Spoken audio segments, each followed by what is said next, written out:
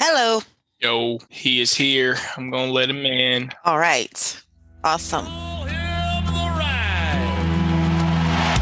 Go ahead, put it on real tight. Hope you brought your best tonight. They say they got the fireworks, yeah, they say they got the show. You're around the shoots, you're the best, so let's go. This is Texas Toast. I'm your host, Miss Helen. Kick back and enjoy as we toast the best from Texas.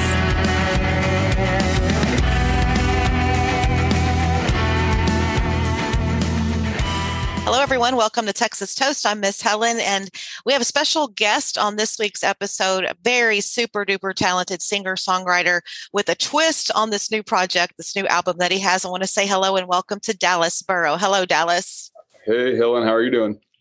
I'm doing great. I have had so much fun getting to know you through your music and prepping for this. And your music is such a gift. I am thoroughly enjoying it. But in doing my research, you come from a deep heritage in music. Your dad was a songwriter, right? Yeah, definitely. I was raised around a lot of good music, and Dad's always been a poet and a songwriter, and so that's something that's in my blood. Obviously. Mm-hmm. And so you grew up in New Braunfels in that area? Yes, ma'am. Yep. New Braunfels, and there again, the whole Central Texas area and this whole region is just has a really rich and deep history of great songwriters and music in general. So you actually, it sounds like to me, you probably absorbed and took in a lot with the gift and the talent that you have. Well, I think there's something in the water around here, kind of. True. That's so true. So you had an album that you released in 2019 called Southern Wind. I actually fell in love with all of those songs as well, but it did have an impact nationally as well as internationally. Yeah, I mean, it did pretty well, considering it was my first full-length solo record, and released it independently. But had a really good team behind it, and it was on the charts over in Europe, and got to number 4 on the alt country chart here in the States, and so you never can tell what something like that's going to do. I was definitely pleased with how well it did. Yeah. Yeah, I would encourage everyone to check that out. We're going to talk in depthly about the new album, but Southern Wind it has some really good stuff on that. So as you're cruising through your music career, you end up friends with Charlie Crockett. Y'all work together a lot, and then Bruce Robinson came into your life. That's right. Yeah, I've known Charlie for several years. He and I met. Actually, we were both, kind of traveling, and just both sort of young gypsy kids up north of the Bay in Northern California, and just hit it off, became friends, and we we've written songs together and done shows together and stuff like that, and yeah, and then so I was up in Colorado. I was doing some shows with Charlie, and Bruce happens to be Charlie's manager. So it was one of those deals where I made the record Southern Wind in Nashville, and was trying to figure out what my next logical step was as far as my next project was concerned. And I had in the back of my mind someplace this notion that it would be really a great deal to work with Bruce, but really, I had I hadn't met him before, and so I didn't know if there was any way to be able to pull that off. But it was definitely in my mind.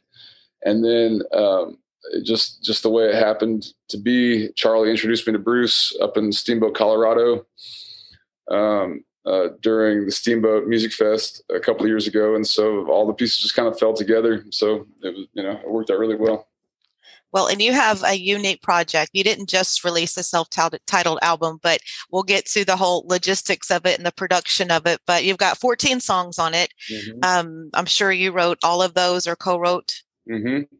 Yeah, wrote them all. The only co-write on the record is the last track on the album, and it's called Outlaw Highway. And it was a poem that my dad had written that I turned into a song. I set it to music, and it just eked its way onto the record. Dad kind of he's always encouraging me to write, of course, but also to he's got a bunch of stuff that that's really good that he'd like to have see the light of day. So he brought me that poem one afternoon when we were in the middle of making the album, and it didn't take me long to figure out how to turn it into a song that I liked a lot, and I'm really proud that I could include something that I worked on with my dad on the record, for sure.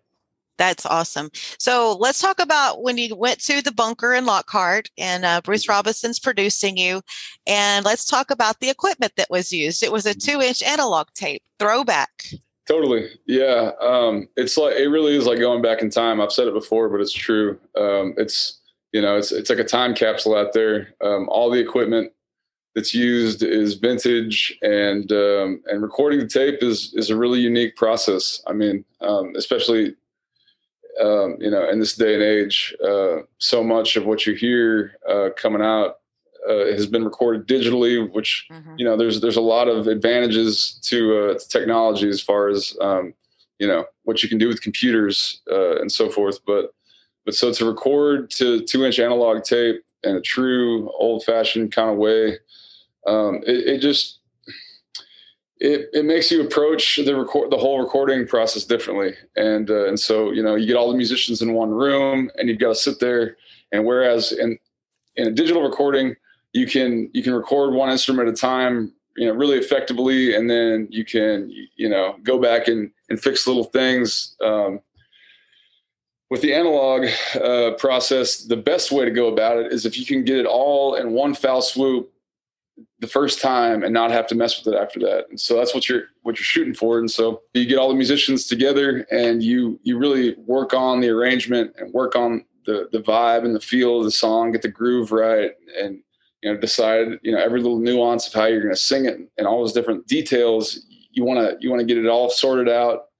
And working with Bruce on that stuff was just so cool because he's such a masterful songwriter. And so when he, heard something that he didn't think was quite right or wasn't quite there, he'd come in like, kind of like a father figure and just stop everything and sit down right in the middle of all of us and just go, okay, this isn't right. What are we going to do? And start just working it out. And so, I mean, it was a great experience. And so, yeah, I'm just really pleased with the way it all turned out. Yes, it's definitely a masterpiece. And to think that, you're so young and to do something so throwback like that. But to me, listening to your music, it's like you just have this old soul.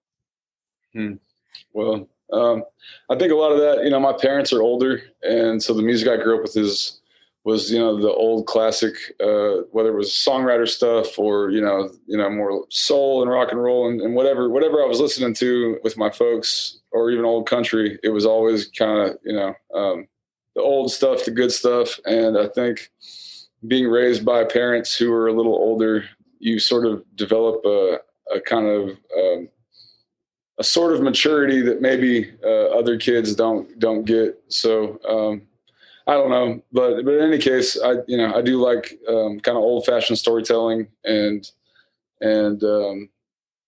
sort of vintage sounds, and the classic approach to songwriting and recording, I think is all good stuff. So.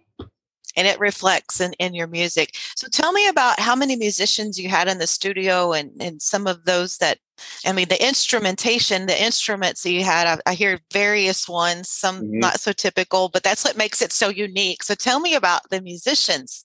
Yeah. So the core of the band that plays on it is Sterling Finley on the bass, playing mostly upright bass. He plays some electric bass too and sings a lot of the harmonies. And he's my regular bass player in my touring and traveling band that I play out with. And Sterling comes from a pedigree of music. His dad, Kent Finley, is in the Country Music Hall of Fame. He started Cheatham Street Warehouse and the Songwriter Circle there in San Marcos. So Sterling grew up around, can't help George Strait and Stevie Ray Vaughan and Townes Van Zandt and Todd Snyder and countless others get their start. And so that was all a part of the culture of the way Sterling grew up. So to have him in my band and on my record and his involvement just in my music in general is a real pleasure for me. Then on the drums, we had Josh Blue. Josh I'd never met prior to the recording. He's actually Bruce's regular drummer. So Bruce kind of brought Josh to the table.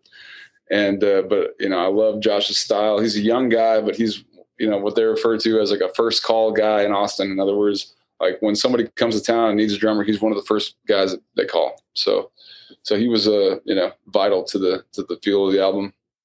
And as far as the rest of the instrumentation and the players, Larry Chaney, who has produced several projects for me over the years and is a, you know, old veteran session player from Nashville, and just a good friend of mine, plays a lot of the guitars on the record.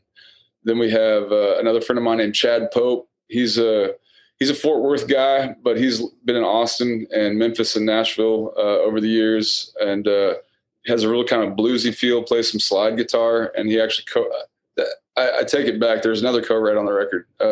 Chad and I co-wrote Born Down in Texas, which has this really cool. That's bluesy. Yes. Yeah, yes. I love that one. Mm-hmm. So Chad definitely helped me kind of take that to the deep end of the blues pool, and plays a slide guitar on that. And also too on the song American Dream. My other friend, a good friend of mine, Cullen Fox, who plays in Charlie Crockett's band full time. He plays all kinds of stuff, like, you know, the kitchen sink. I mean, everything. But literally, he plays, you know, piano, B3 Hammond organ. He plays the Fender Rhodes, which is kind of an old vintage piano sound that you don't hear very often. But he's playing that on a song called "My Father's Son." Mm-hmm. He also plays some banjo on a tune called "My Old Friend the Shadow." "My Old Friend the Shadow." He's playing banjo. He's singing harmonies. He plays accordion. I mean, wow. Yeah, all kinds of stuff. And a trumpet. Yeah. I heard that. Yes, you can. Yes. Yeah. Yes. So he's probably got the most instruments played on the album. Cullen Fox does. And like he came very close to getting his doctorate in the trumpet, I think. So, I mean, he's like a real like musical genius kind of guy. Oh, wow. And when you see him play in Charlie's band, like he'll be playing the trumpet and the piano at the same time. You know, it's wild. So having him on there was real cool. Also another you know, great musician and just a great friend, a guy named and kind of a legend in my mind, a guy named Brian Duckworth, who played fiddle for Robert O'Keefe for years, plays some fiddle for us on the song Holy Grail. And it was a really cool just moment for me getting Brian out to the studio. Brian's been a guy, he has a fiddle shop here in New Braunfels. And so over the years, I've spent a lot of time going to just, you know, show up on his lunch break when he's not working on his fiddles and get him to kind of, you know, listen to some of my songs, and you know, has been sort of a mentor over the years, just as far as just, you know, encouraging me to pursue songwriting in general. So to get him out there, and he knew Bruce from back when. And so Bruce actually plays an acoustic guitar solo on that song. And so I've got Bruce and Brian trading a guitar solo and a fiddle solo.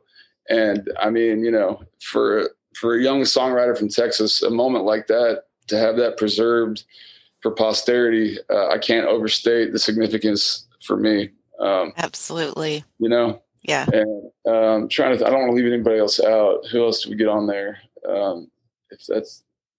That may be Daniel Johnson, who played for Hank III, who's, you know, Hank Williams III for years. Dan, really talented.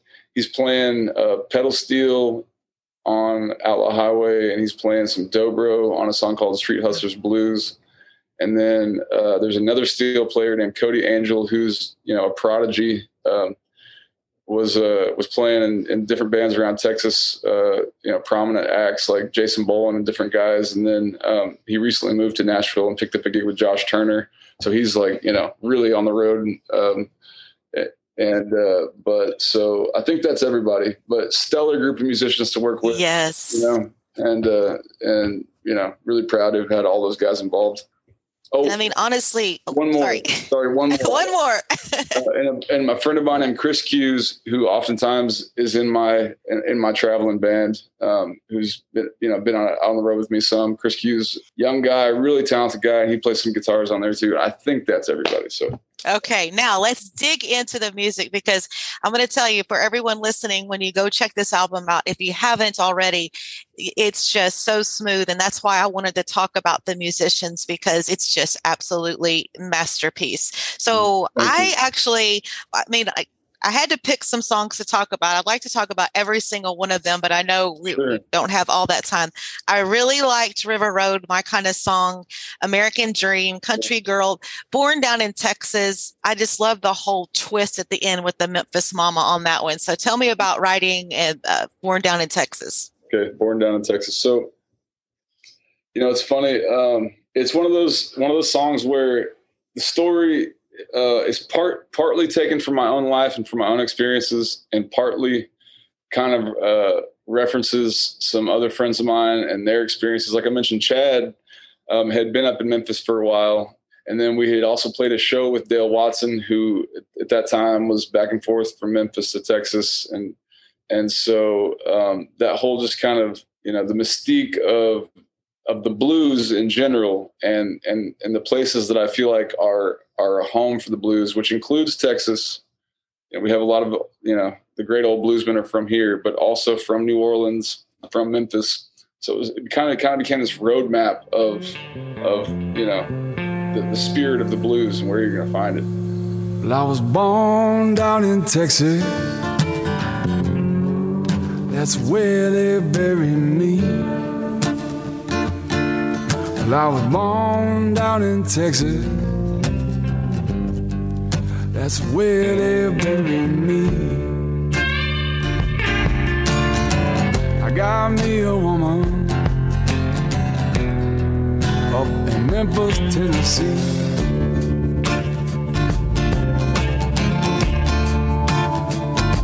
Well, I've been down to Louisiana,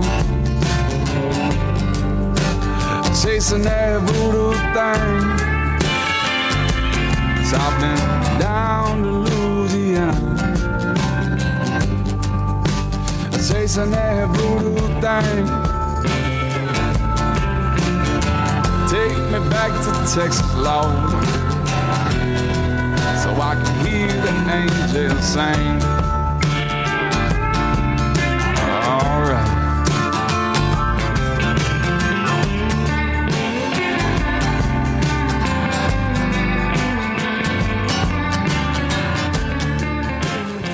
I had spent time in New Orleans years back with the legendary blues piano player I got to meet down there, who they call Dr. John, Mac Rabenak. And so, who was kind of involved in voodoo and stuff like that. Yeah, it was okay. I was going to ask you about that. Was that does that have to do with the Cherokee medicine man?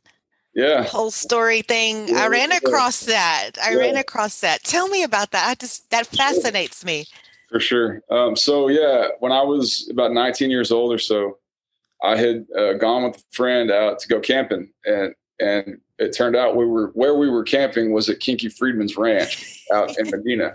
And at the time, young guy, I was, back then I wasn't really fully aware of who Kinky was. Okay. But, he was running for governor at the time, for one thing. But I mean, he's a great author and musician. I love his last record he put out. Since then I've gotten to really, appreciate the legend and the legacy of who Kinky was. But at the time, like I said, I was, we're going camping. Well, so we get out to Kinky's place. He's not there, but there's somebody out there kind of caretaking the place. And talk about a character. This guy's called the Reverend Goat.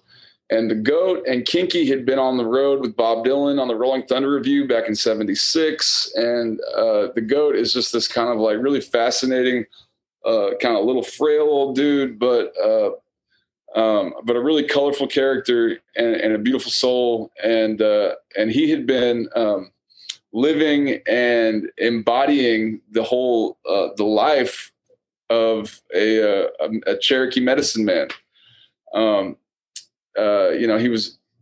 He was a street preacher, and he taught college classes and he'd written scripts with Dennis Hopper. But I mean, like, the stories about that the Goat had just go on and on and on.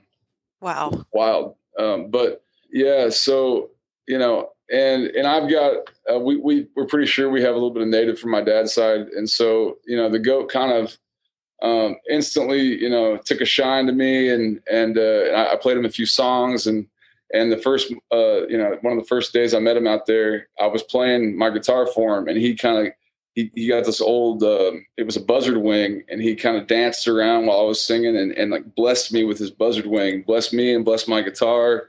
And it was just this whole kind of like ceremony, this beautiful thing. And anyway, we became friends. And like I said, he'd been evacuated from New Orleans after Katrina. So at some point he asked me if I would move him back to New Orleans. And so I did. And then I got to go down there and meet, just like I said, Dr. John and other native medicine men that, that live around the city of New Orleans. And so, I really got kind of a crash course in native spirituality and voodoo and all these different things that, for a kid from a small town in Texas was all, pretty eye-opening stuff. But so the reference in the lyrics to, I've been down to Louisiana chasing that voodoo thing. And at the end of that line, I'm like, take me back to Texas so I can hear the angels sing. It's like, at a certain point, it all kind of got to be a little wild for me. And I was, really ready to come back home and find God and get back to my roots. So I love that story. Thank you for sharing that with me, because my curiosity was so up. I was so with the whole Cherokee medicine man thing. Yeah. Let's talk about another one of the singles. It's a really touching song, the Father's Song.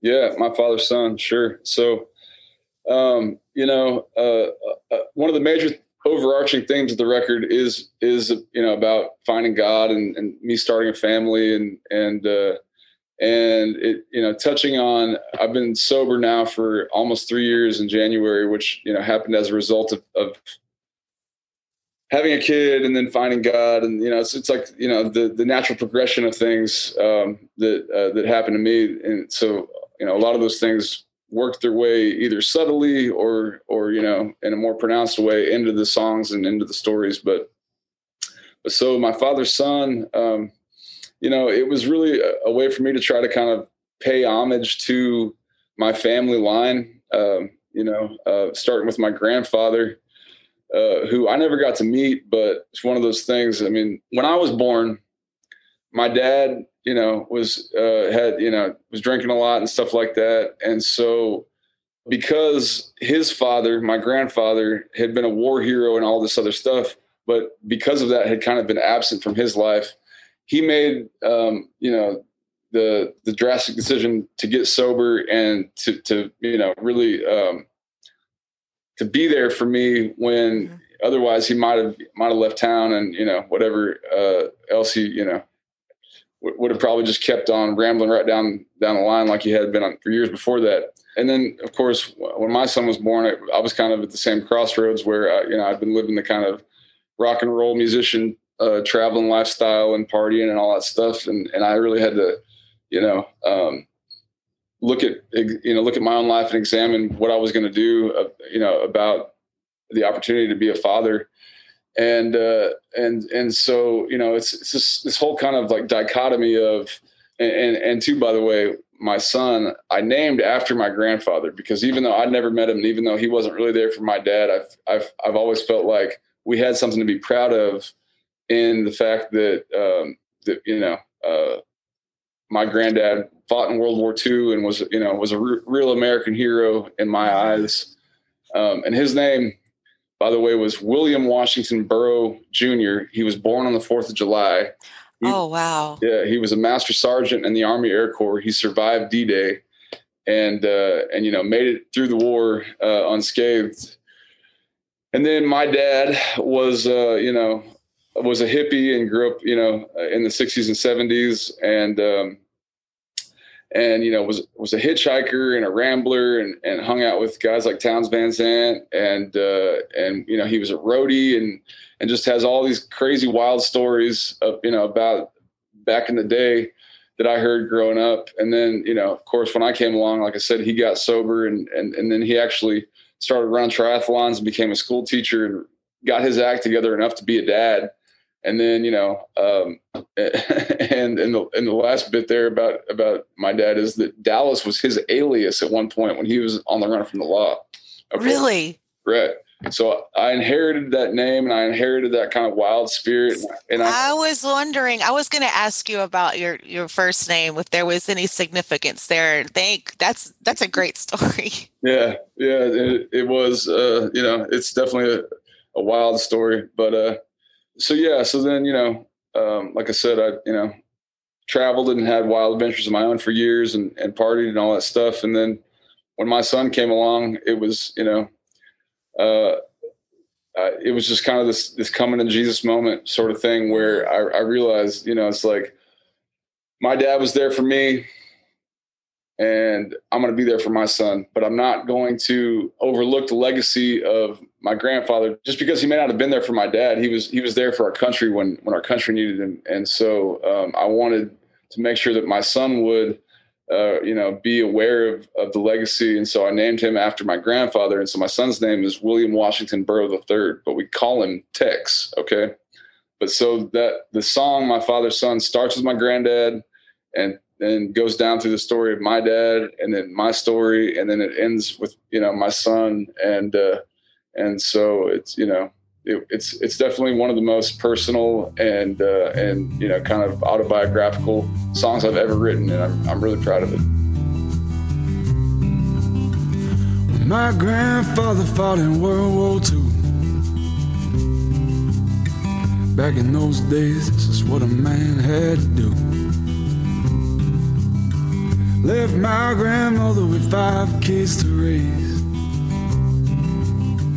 mouths to feed and bills to pay. And my grandmother did the best that she could. My dad and them, they turned out pretty good. You got to be strong, got to carry on. To be won. Loves his mother, but he's still his father's son. It was so touching for me because I too had a grandfather that served in World War II.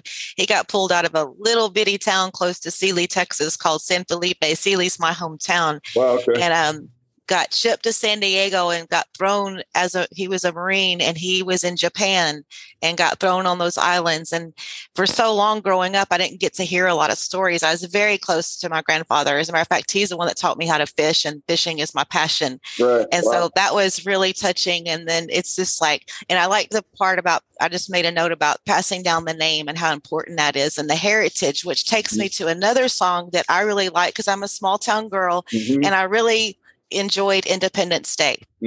Cool. That's awesome.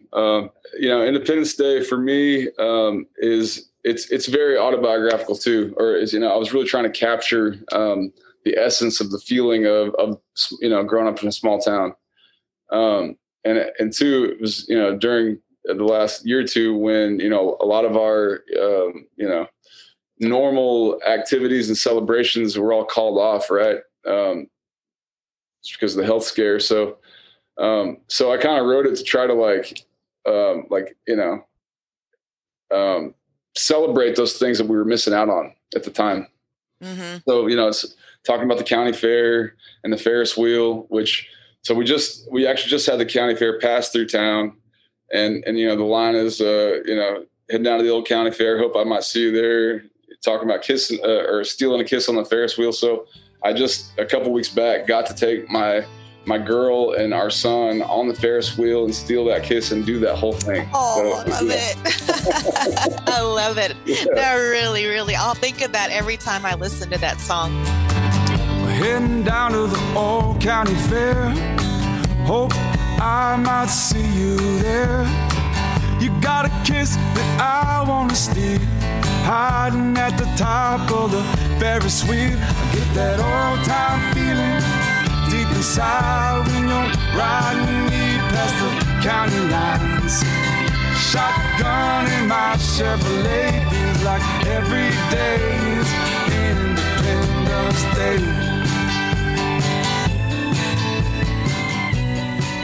So you've got some good stuff here, and I know that you're doing a lot of shows. I was looking at your schedule. So what's your live shows like? Yeah, I'm playing as much as I can, you know, and working toward getting out on the road more in the next year or two, hopefully. But you know, oftentimes I play solo. It depends on the venue. I really enjoy just the solo kind of troubadour singer-songwriter thing. I get to tell stories and I can see that. You know, connect with the crowd, because I mean, that's when you really study songwriters like I have. So much a part of what you know, a great performer and a great songwriter does is tell stories. It's not just about the music. It's about, you know, really like giving people a window into that world that song came from. And then when you get to, you know, perform the song for them, it really connects on this whole other level that it really takes it home. Yeah. Yes. But then I have a full band too. And so, you know, and which I love, it's a whole other thing. When you have a great band around you, it's like driving a Cadillac or something, or, you know, it's such a treat to get to play with great musicians that share that artistic vision for bringing your songs to life. So yeah, so we're playing as much as we can and, you know, loving every minute of it. Well, and then one other thing, outside of all of this stuff that you're doing, you have the Redbird Listening Room. Yes, ma'am. You are busy. Yes, ma'am. So the Redbird is, I mean, you know, it's right there in the name. It's a listening room. And it was inspired by places like the Old Quarter in Galveston, by Kent Finley's Songwriter Circle at the Cheatham Street Warehouse, which I mentioned earlier. There's some other famous ones. Obviously, the Bluebird Cafe in Nashville is a great example. And when basically in the past few years, you know, my family bought this piece of property and it had this old house on it. And at some point, my mom, who's really, you know, I have to say the visionary behind the whole, you know, the Redbird really coming to life, she kind of brought me over into the backyard of this place. We have a really nice backyard out here. And we were looking at the back of the building, which at the time, you know, had been boarded up for years and was just kind of a wreck. And she just kind of looked at it and asked me to look at it with her. And you know, could I see any potential in turning this place into a music venue? And honestly, at the time, it seemed so far-fetched to me to be able to salvage this place. But I have to tell you, through my mom's vision and a lot of hard work by, you know, my family and friends and myself and some, you know, some really skilled carpenters and stuff that we brought in, this place has transformed into the most beautiful little room. It's all old beadboard and shiplap and longleaf pine floors. It's all reclaimed materials out of old houses that have been torn down around, you know, actually a lot of it came from in the Smithville area out near Bastrop. But it just came together so cool. We have some old church pews in the back of the room. We have some old theater seats out of, you know, like vintage theater seats and then some lyre back chairs. And so it's in a, you know, kind of eclectic mix of seating. And we seat about 60. We sell 50 or 60 tickets depending on the show. And we've had just some of the most extraordinary songwriters come. Just a few days ago, we had Susan Gibson, who wrote the song Wide Open Spaces that the Dixie Chicks made famous, who's, you know, kind of definitely a hero amongst songwriters, especially around here. And she was trading songs with a couple of other guys who I consider to be, you know, masters of the songwriting craft. A guy named Al Barlow and another guy named Mark Youngers, which is one example of some great shows we've had. We've also had Dale Watson. We're going to have the Reverend Horton Heat coming next year. We've had, you know, some of the other great songwriters like Jason Eady and Shake Russell, who will be here this Sunday with Michael Hearn.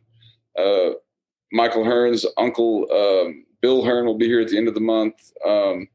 Jamie Lynn Wilson's coming. We've had Courtney Patton, Adam Hood.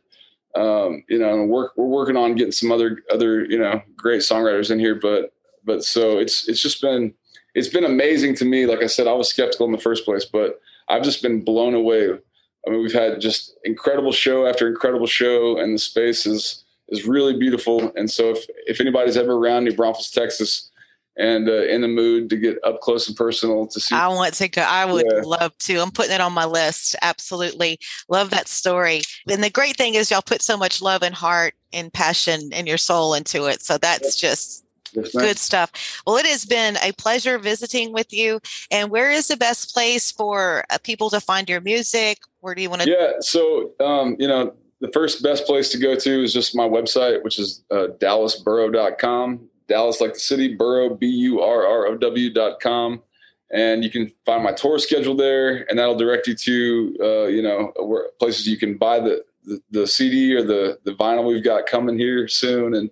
And also to Spotify and Apple Music and all the places you can download. Yes, it's a great project. It's great music. Self-titled album came out, in July? Yep. If I remember right. Yeah. So it's 23rd, man. I'm telling you, it's a must for everybody to listen to and to download and to have in their library. Plus, I enjoyed Southern Wind also. Thanks. Yeah, I'm really proud of that record still too. And I appreciate you digging in and listening to that music. Oh, I'll continue to listen. So thank you so much for joining us, Dallas. Oh, it's been an honor. Thank you for giving me the chance to talk to you about the record and about the Redbird. It's been a pleasure. Well, there you have it. Another great episode of Texas Toast. If you've made it this far, just wanted to say thank you to all of you who have been listening and spreading the word about us. If you'd like to support the show, whether it be through sponsorship or by subscribing on YouTube or by giving us a 5-star review on Apple Podcasts, that'd be great. Anything and everything helps. We're just getting this thing rolling with no end in sight and have some incredible interviews lined up for all of you. So please help us get the word out. We'll see you next time on Texas Toast. From as she left, I dare to say, well, you can go to hell. Hell, I'll go to Texas. I've had my fill of every place but home. Well, take away these city lights, put me on a one-way flight. I'm leaving out of here tonight. Just consider me gone. Cause of my southern drawl, my swagger on my sway. Yeah, these old boots, oh, this cowboy hat.